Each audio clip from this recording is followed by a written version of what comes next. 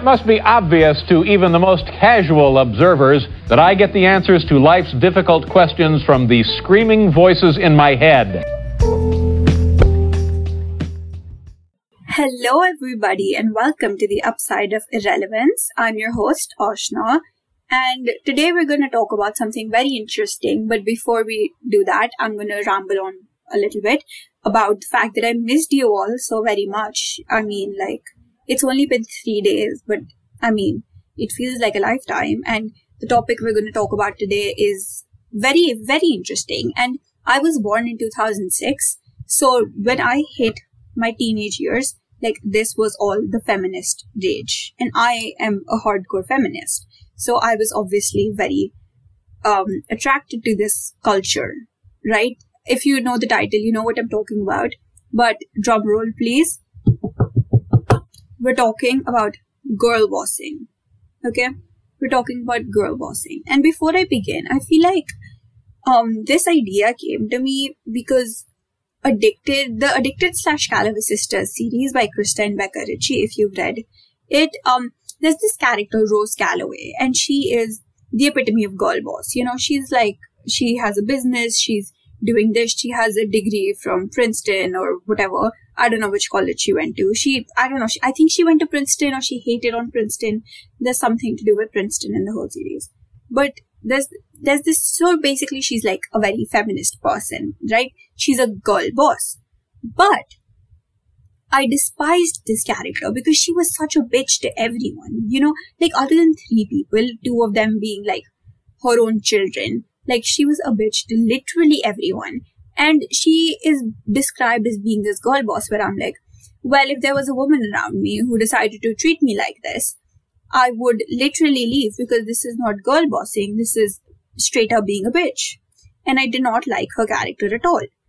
But today, we're going to talk about the demise of girl bossing because honestly, what the fuck is girl bossing, right? It's quite problematic if we look at it.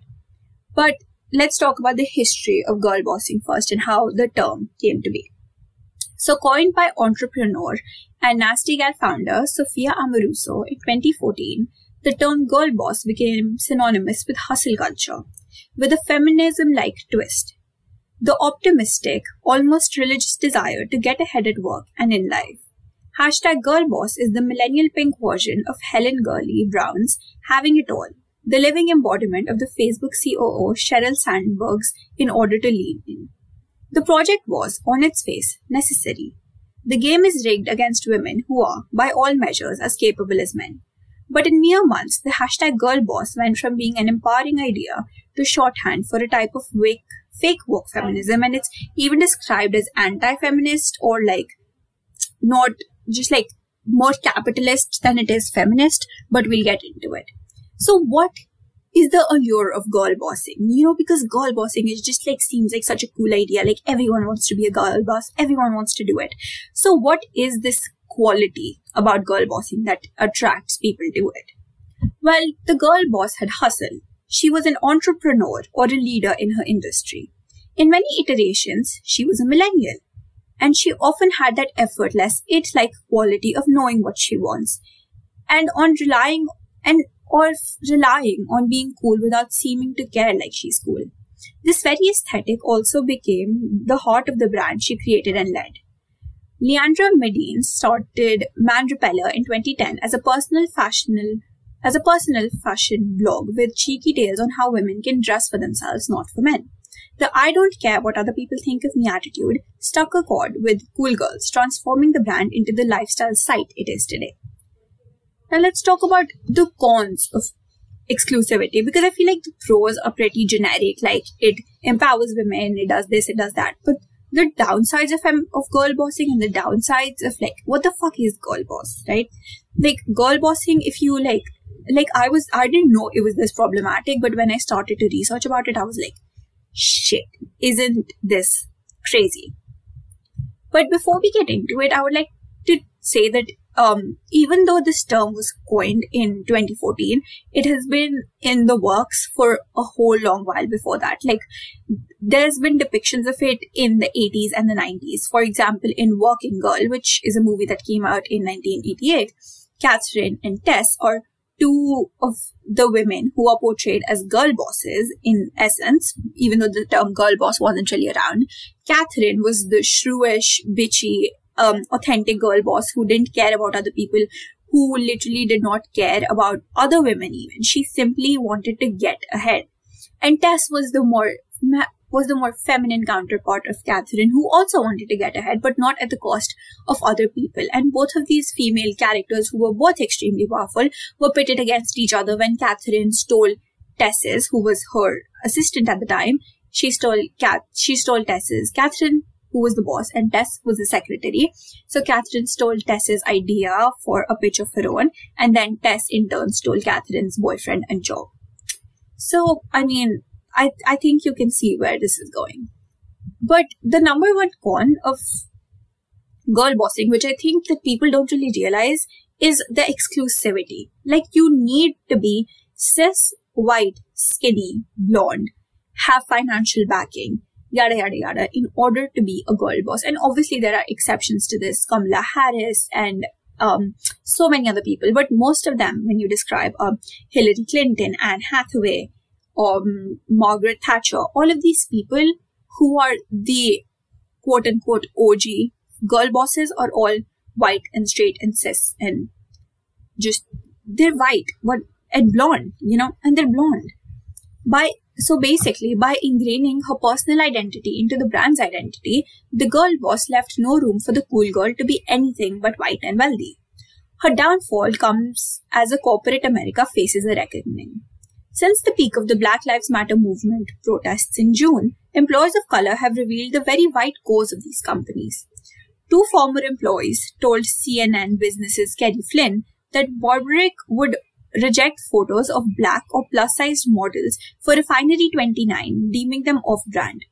Burberry acknowledged the CNN's brand on Instagram, and the shortcomings came at the detriment of black women and women of color in particular. And you know what, with Refinery 29, they do tend to push the feminist, the girl boss narrative. So for them to do something like this is very hypocritical and very counterproductive. And then at New York Times, exposed from March on the Wing revealed low pay, poor treatment, and racism at the company. When these criticisms resurfaced in June, Gelman resigned, saying in an email to the staff that stepping down was the best way to bring the Wing along in a long overdue era of change. It's a similar story at Reformation, where a racist culture pushed out black employees. Former employees told Business's insider Bethany Byron. And again, in an Instagram statement, Flallow apologized for failing the black community. But like, what can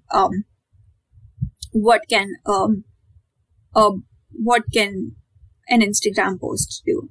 And then I feel like this was what I researched and this is what I came up with. But like, from all the videos and shit that I've watched in order to research for this, I think that the main problem is that companies, they say something which is very vogue, like, and then they'll go ahead and do something the complete opposite. Like, for example, we were talking about Sophia Maruso, who had the brand Nasty Gal, and she was and obviously, I mean, she's the one who coined the term girl boss, so you expect her to be very girl boss-ish and be very considerate about the women working in her company, but she did not, and the company is said to have fired women who were set for taking maternity leave, which, I mean, dude, come on. You can't push the girl boss narrative and then do shit like this. Because, I mean, come on, giving birth and being left off work and being just like let off work because you have to go give birth is enormously hypocritical on the company's part. But also, like, isn't that illegal? Like, I feel like that should be something that's illegal. But again, I feel like people could take advantage of the fact that that's illegal. So that's that. Then the second con that I was thinking about I wasn't really thinking about this up until I saw like this YouTube comment where somebody brought this point up, but that's infantilization. I don't know. Infantilization. I don't know how to say this word. Okay. It was infantilizing while also pushing a near possible template of success. And there was always something facile about the notion that a female leader could, on her own, solve the problems inherent to capitalism or startup culture. But aspects of the backlash have felt misdirected. Women can certainly be bad leaders, yet they're also held to standards of their male counterparts, which men never are, and often the very brand of bombastic leadership that is rewarded in men is punished in women.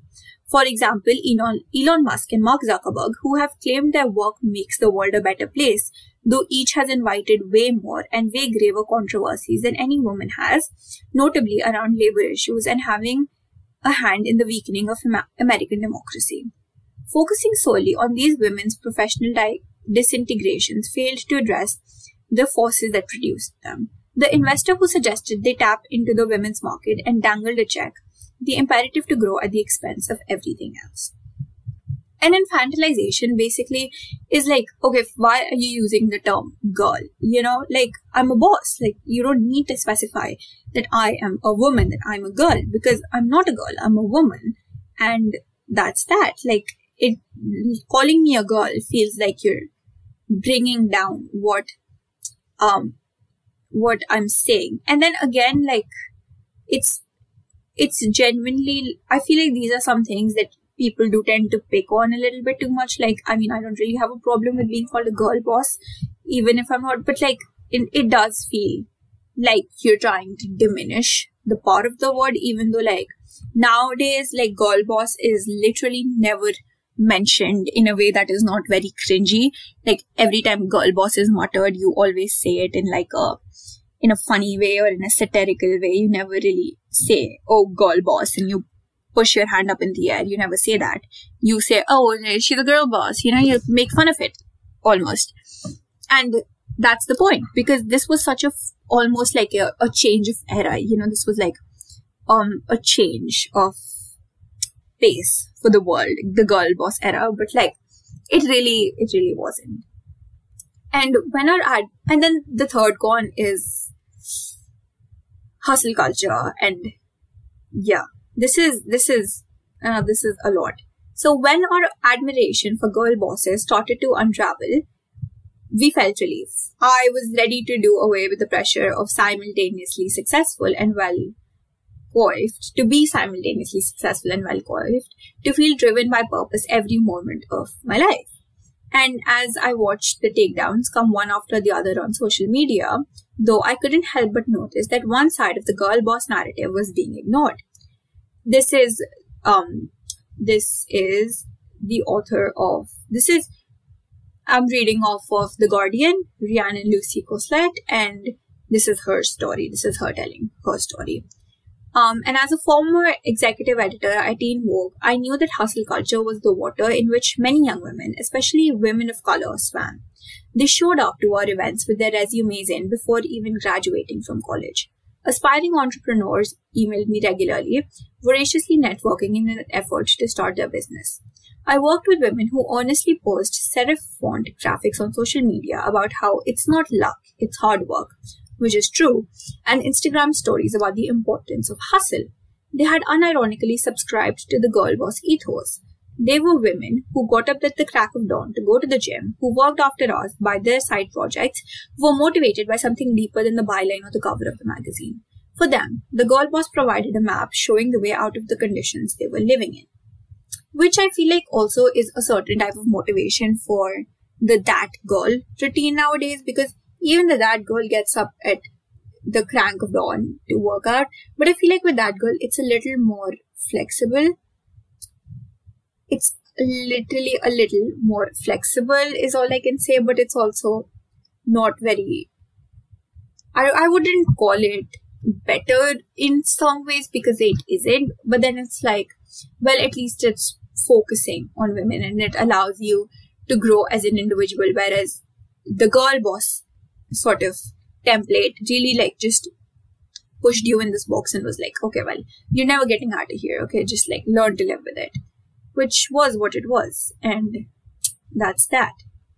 Now another thing that I want to talk about, like again, like adding on to my first point, is the exclusivity and the racism faced by girl bosses. Racism, and then there's body shaming, and then there's this, like this person said, like Miss Coslet said, it's this type of mold where it's like, if you're blonde and you're white and you're skinny and you have financial aid, and if you're living by this particular standard, only then will you be allowed as a person who is integrated into the girl boss society. Like, for example, there's this thing which is called, there's this like thing which is sort of like, well, if we want to show people and we want to sell a product, for example, in capitalism, there's this standard of white people being held at a higher regard, or like being upper class as compared to black people or African Americans, which makes shit ass sense to me, but it is what it is. And then what they do is that they like push these white women and they use them in their advertisements and everything, because it pushes this ideal that you, as a person who is nothing like this person on TV, can also become them, which you can. But then it's like, okay, well, why aren't you using, again, black or plus-sized models? Refinery 29, what are you doing? What are you doing? And that's that. But also, it's the racism that is faced by just generally it's just the racism that is faced in society. Like, for example, there's this movie in which this girl, she is plus sized, and she wants to, and she goes and attends this event for feminism, or like this event for girl bossing, hosted by, of course, a white blonde woman. And she basically interviews the woman who started it. And she goes, well, your mission statement is that this place is inclusive to every woman out there, no matter who you are, right? But then it's also like picking on your insecurities, like it's picking on pimples in your hair and your body type and the color of your skin. And then it's just sort of,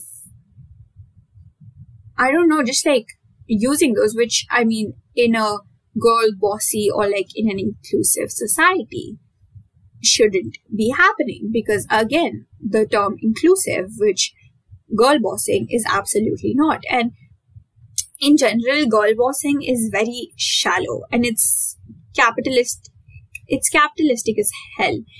They all they want is money. And the founder of Glossier even said that Glossier pushes a way of life and a manner of life instead of actually bettering life. It's just like, it's about this idea of what life should be like. So with their very simplistic packaging and their beautiful products and, their very Instagrammable image. I mean, of course it is Instagrammable. They push the narrative of life the way it should be and the way it can be if you buy Glossier products. When in reality, if you buy a Glossier product, it probably wouldn't do much to your life except take a big hit on your bank account. And that's saying something. But generally, like, I feel like now people are starting to realize that girl bossing is horrible due to all these reasons, and it just isn't really used anymore as a term. And people are starting to sort of get out of this narrative, even in the industry, in Hollywood and in just everything in general. So, for example, we all hate Emily in Paris collectively, but in Emily in Paris, it basically presents this woman who can juggle life and work, but also have difficulty in doing so, because the girl boss presented this view that life and work and everything could be, and you could get everything very effortlessly only if you tried, which is not true. But in Emily in Paris, it really showed Emily struggle. Like, she was a piece of shit. I mean, I agree to that. Like, why would you go to France without learning French? Are you down? Okay, whatever. But basically, that's that. And again, like, a character like Lisa in Support the Girls is a boss who basically works at this Hooters type restaurant, and obviously, like, in a Hooters type restaurant, there's like women working there, and she actively works in order to create a positive environment for everyone to work at, and later she is laid off because she is a black woman, and the manager and like the owner of the restaurant does not want her to manage the restaurant because she's not very assertive, she's not very crazy. And you know what Nicki Minaj said, right? She was like, if a man is assertive, he's bossy, he's the boss. But like, if a woman is assertive, she's bitchy. Truer words haven't been said. Thank you, Nicki, for that. But basically, that is what happened. And all the girls who worked at that particular restaurant, they all left with her when she was laid off or when she was fired, which I found was very empowering. Like, you go girls, queens. And yeah, that was that. Thank you so much for listening to today's episode. I hope you guys saw why fucking girl bossing is fucking horrible and why you probably should not indulge in it. Like, it's okay to be a good person and also be a boss. It's not pushover or bitch. There is a fine medium between that, and you can lie in that if you try, I guess. But yeah, thank you so much for listening. I will see you guys next time. Bye bye.